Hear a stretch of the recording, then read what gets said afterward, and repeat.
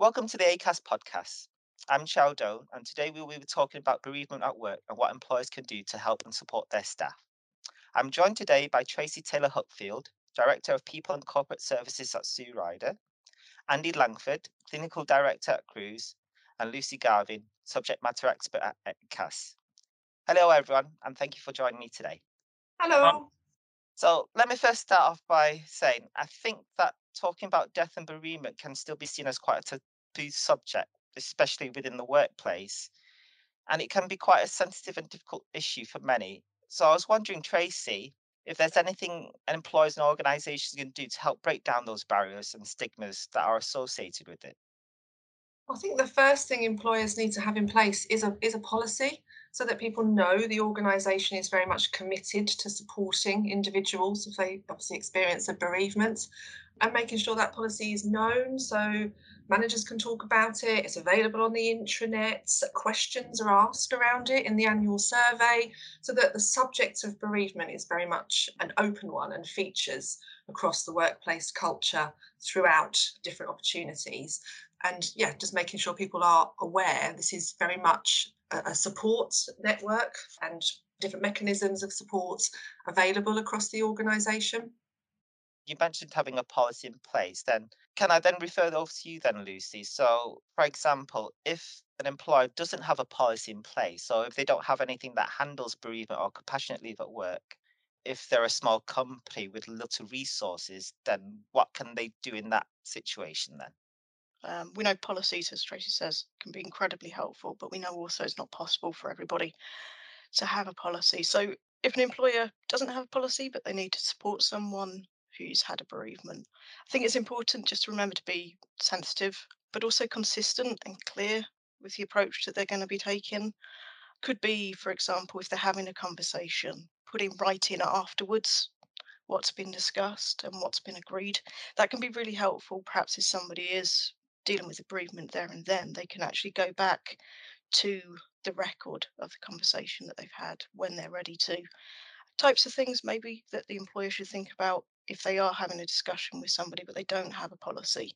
So beforehand, they should have a think about what type of leave bereavement is available, how much time off is going to be available, whether that's going to be paid leave or unpaid leave. So yeah, there's lots of things an employer can do if they don't have a policy. And like I say, maybe just keeping that record after the conversation and sharing that can be a really good way just to make sure that everybody is clear and understands what's been agreed. So then, if it's to do with an experience of bereavement, so I think we know that bereavement can be very different and individual to each person. If a worker were to unfortunately witness an accident at work, if it's like a fatal incident, Andy, are there any signs that an employer should look out for if they have concerns about that member of staff? I think first off, what's really helpful to remember, as difficult as this might sound, is that actually, if you're an employer, it's not a question of if you're going to have this conversation. It's a question of when, if you haven't already. At Cruise, we see bereavement as a life event. It's not an easy life event. It can be very difficult, very challenging, but it is a life event. It happens to all of us at some point. And for many people, if someone's experienced a bereavement that's quite sudden, perhaps where they haven't been with the individual who's died when they've wanted to be, so they have plans for those last moments and it wasn't possible, if they've witnessed something that is quite traumatic, particularly if it is in the workplace where they're looking to return, all of those types of situations can be more complicated for someone.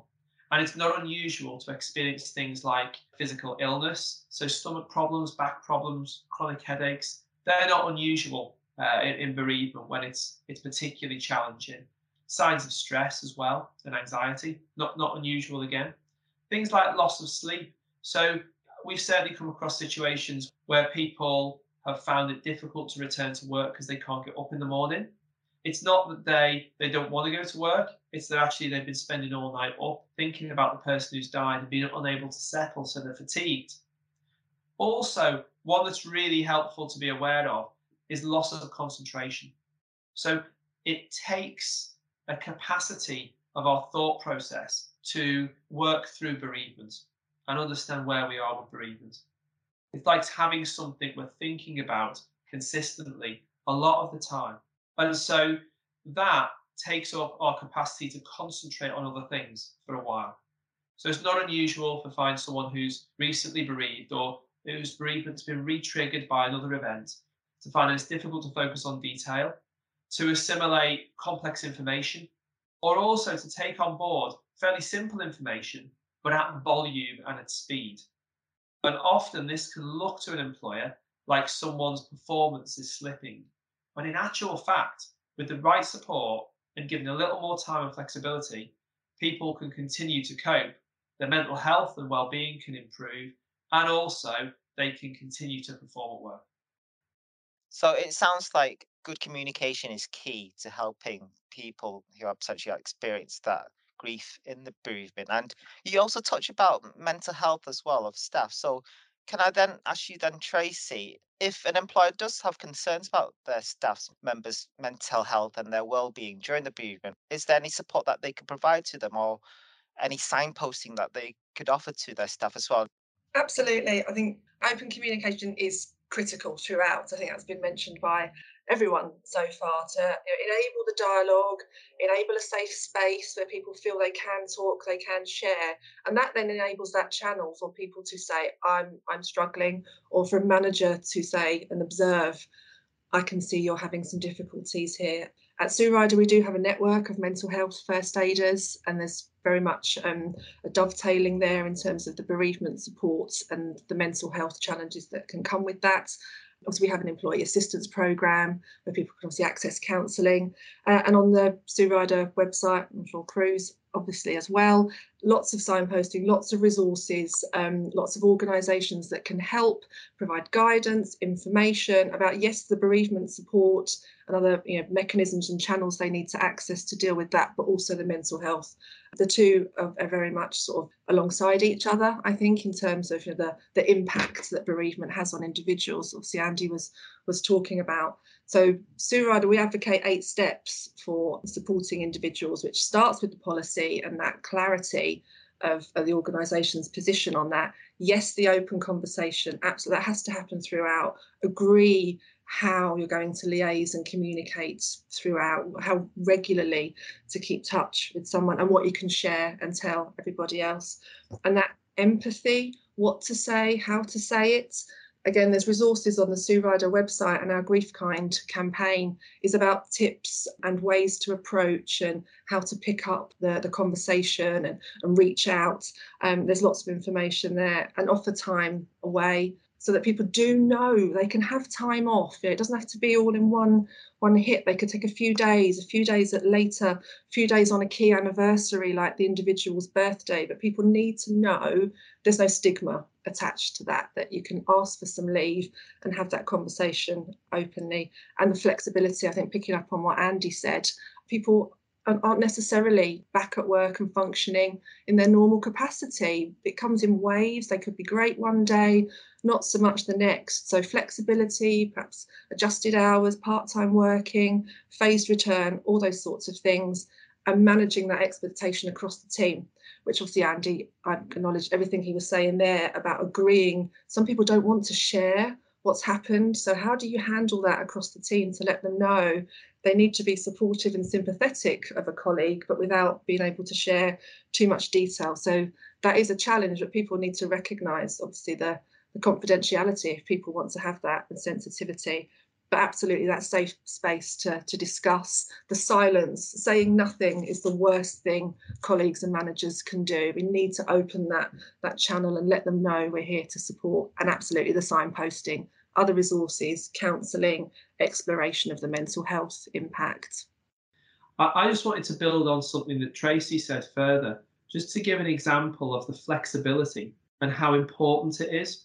So at Cruise, we work a lot with people who've been traumatically bereaved, and it's quite sudden bereavement too. So things like bereavement through suicide, through homicide, through road traffic accidents.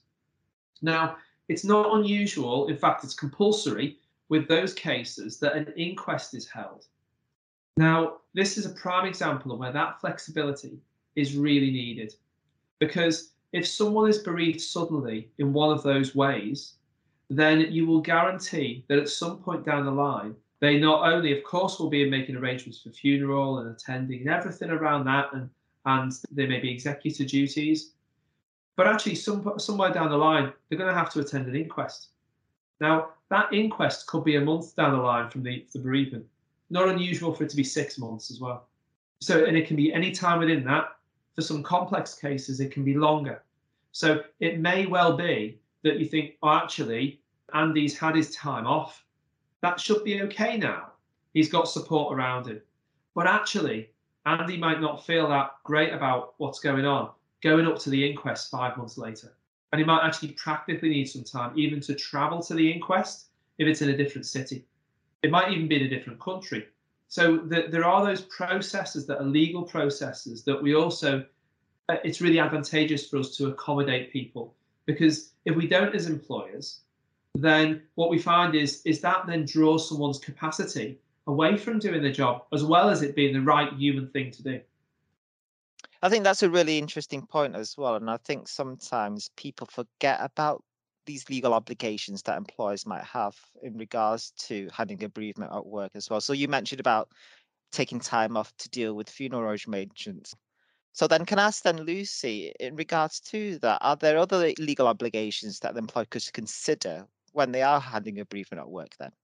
Yeah, absolutely. We've heard a lot around, the importance of it's not necessarily just the legal requirements, it's dealing with these situations sensitively, understanding, being led by the person as well can be incredibly important, and understanding that then their needs are going to change.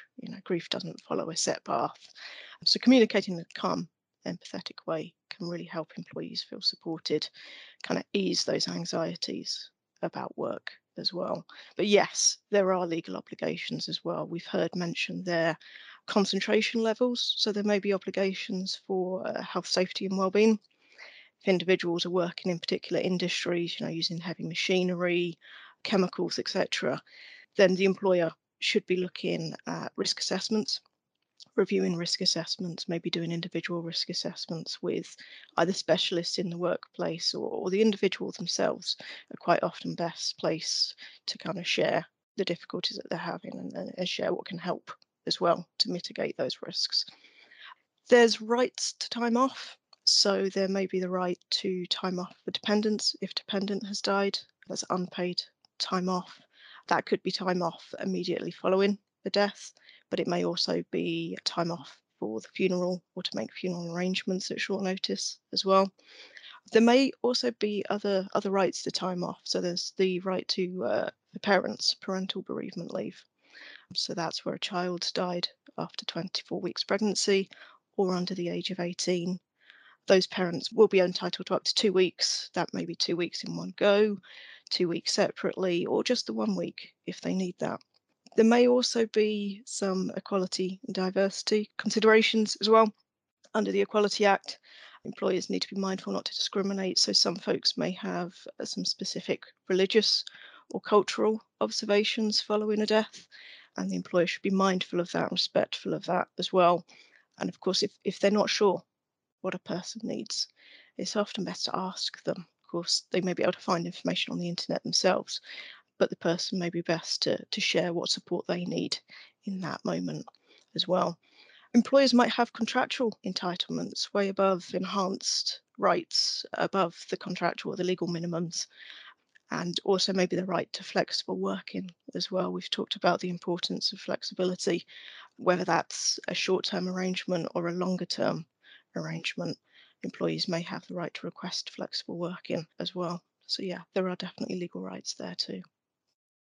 You mentioned about flexibility there, Lucy. So then can I then ask you then, Tracy, I know that a lot of companies have been working from home during this pandemic, and normally you would get that one-to-one interaction with your staff if you're working in an office setting. So are there things that the employers could do in this situation now to support staff who might be going through a bereavement where they would normally have that face-to-face conversation in the past, whereas now if they're working remotely, they might not have that option now? Are there steps that the employer could take to support that with their staff?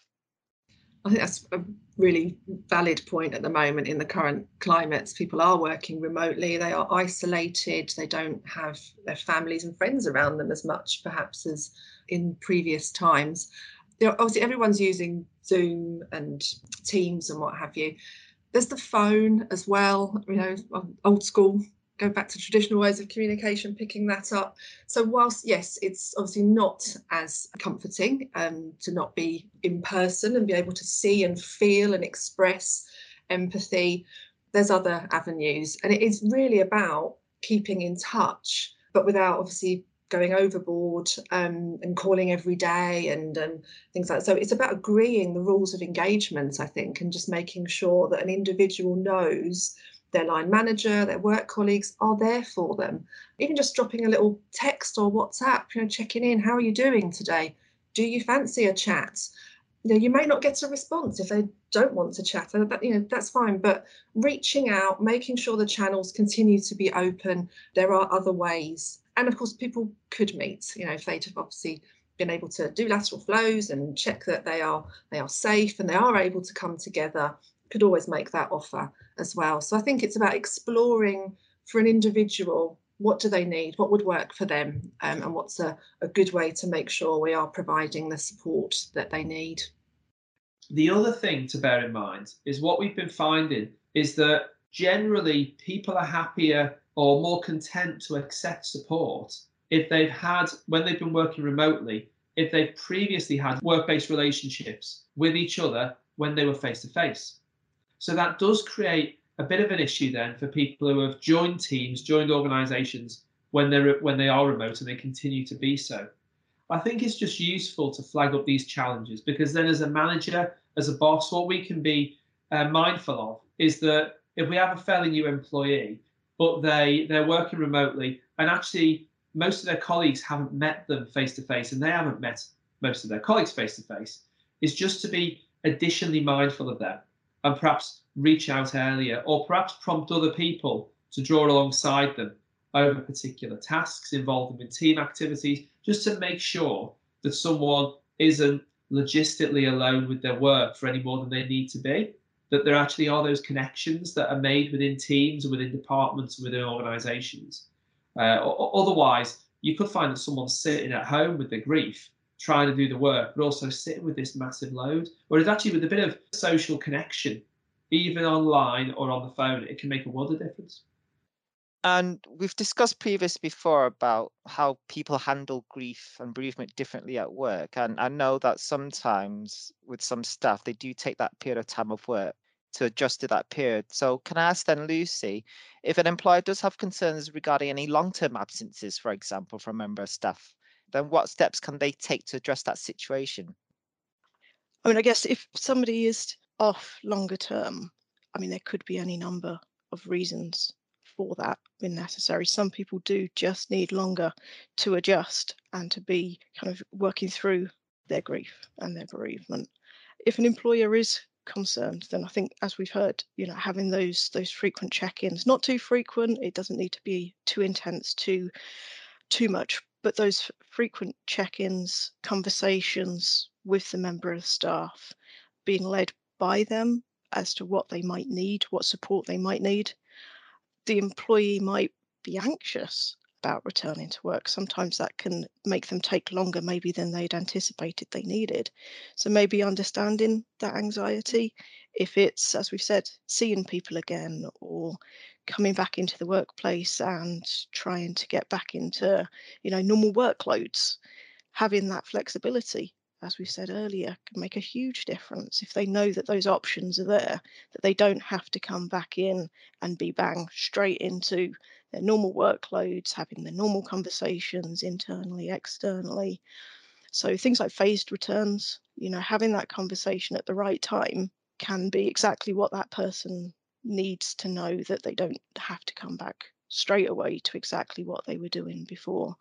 It might even be as simple as coming in to have a coffee on a regular basis or once or twice before they start their phased return. It might even be that an occupational health referral could be appropriate. We don't expect employers to be the experts, And there are lots of excellent resources and signposts. But if the employer does have access to an occupational health service or an employee assistance service, then that can be a really good opportunity. And that might be more than once throughout this person's time off.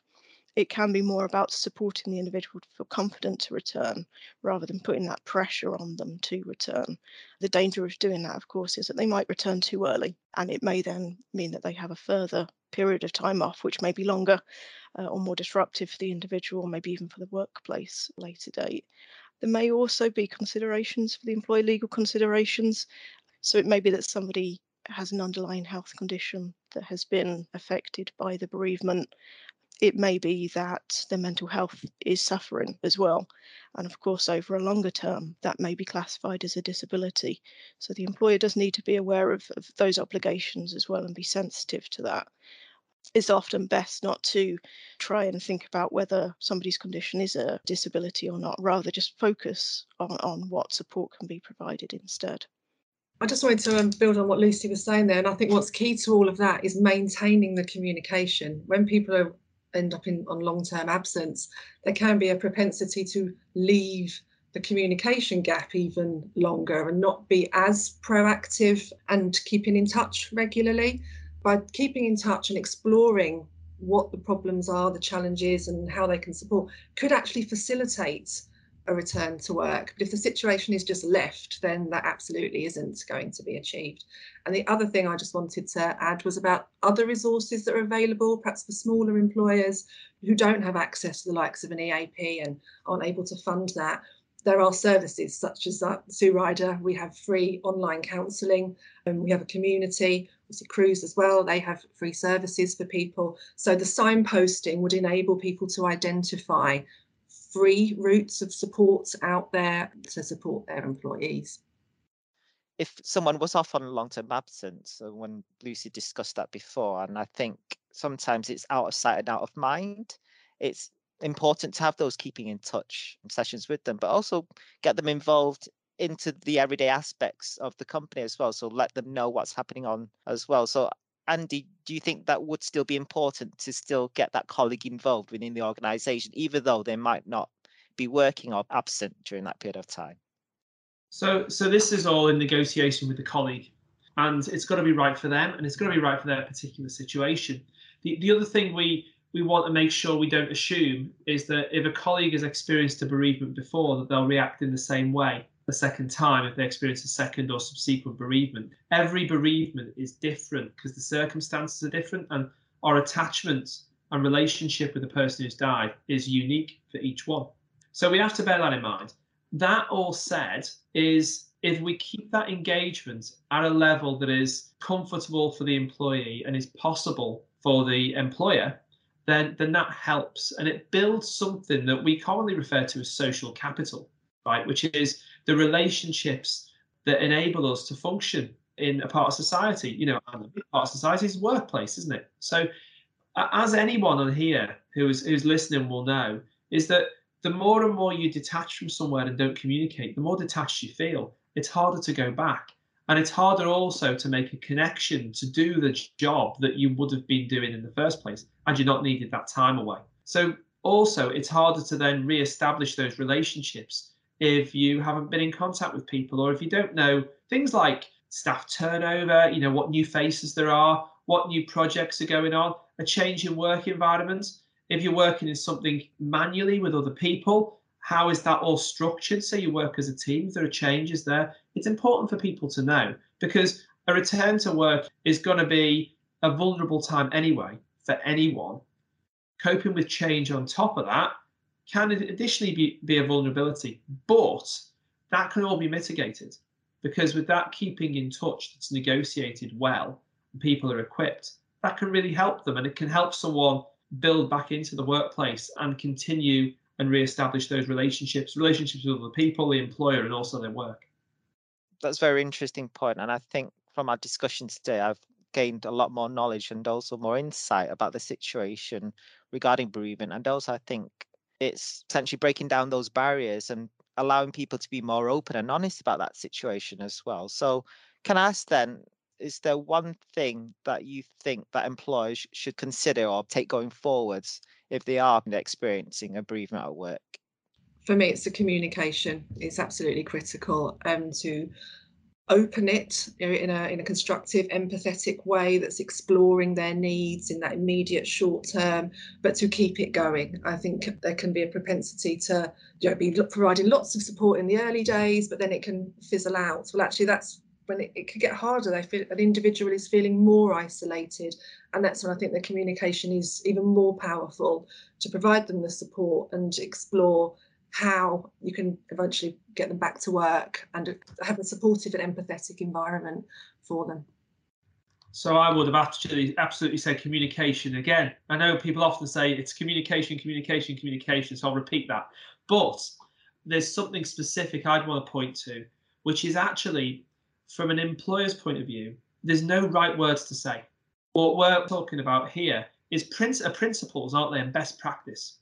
But if you feel unsure about what to say and how to approach someone about a bereavement, you are not alone. And most of us find that a difficult conversation to have. It also means it's the right conversation because it's a difficult situation for the person who's experienced the bereavement. So the best thing is that if you're unsure or you feel there's a barrier to that communication, you can seek some advice. Obviously, Sue Ryder have got lots of information. ACAS have, Cruise has as well on the website. You can contact us as well. But also, if you're not sure, then by all means, ask the person who's experienced a bereavement. Say something like, well, I'm not sure what to say here now, but I just want to say we're here for you. We want to do our best to see you cared for and also in work as you would want. So broaching that challenge is okay because someone knows that you want to connect with them. Yes, communication, be led by the individual, signposting. I think maybe think about the training for your managers as well to make sure that everybody feels equipped as and when it might be needed to have those empathetic conversations in confidence and feel able to then be able to use what those skills to help plan as an employer. I think a lot of employers feel it's quite difficult to plan their workloads when they have people who are bereaved, who are off sick, whether that's short term, long term. But all of these tips, these communications, been led by the individual, they will help the employer be able to plan because they are going to be able to connect with that individual and understand what they need and when they need it and be able to plan accordingly. I think I must admit from this session today, I found it very insightful, but also very informative. And I think hopefully from our listeners today, they will get more of a better understanding of how to potentially approach bereavement at work and also how they have a bit more confidence in dealing with the situation and potentially breaking down those barriers to talk more about death and bereavement and also grief at work as well. So I'd just like to end by saying thank you to everyone for joining me on today's session. Thank you. Thank you. Thank you, Chair. This has been the ACAS podcast. You can find out more information about handling a bereavement and supporting staff at work on our website at acas.org.uk, including research, guidance, blogs, and policy templates. All the links are included in the episode notes. Please get in touch if you require more specialist and individual support, as we have a fantastic range of expert advisors who can provide bespoke work to cater to your needs. Contact details and information for this service is also included in the episode notes. Thank you for listening.